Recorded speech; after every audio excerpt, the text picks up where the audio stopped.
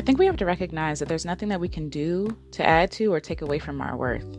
I think we spend so much time in life searching for our worth in other people and accomplishments and possessions that we often forget that we were born worthy, that the fact that you exist today means that you're worthy. You're worthy of respect, of love, of joy, of all that good stuff. And it's not dependent on what you give to society. It's not dependent on what you do for other people. It's not dependent on what you do for yourself. It's dependent on the God who created you. He saw you as worthy to be created. And so therefore we should walk in that truth that we are worthy. And if we walk in that truth, we'll be less likely to seek validation from other people, to seek belonging. While we do want to belong to community, we don't want to forsake ourselves just so people can say, oh yeah, I approve of this person.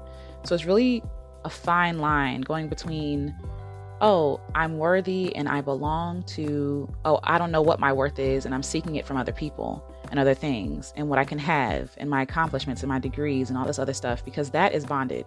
Not knowing who you are and not knowing your worth based on just because you exist, that is bondage. And you don't ever want to define yourself by those things, because those things could change. Those things could disappear and you'll be left with yourself not knowing your true worth.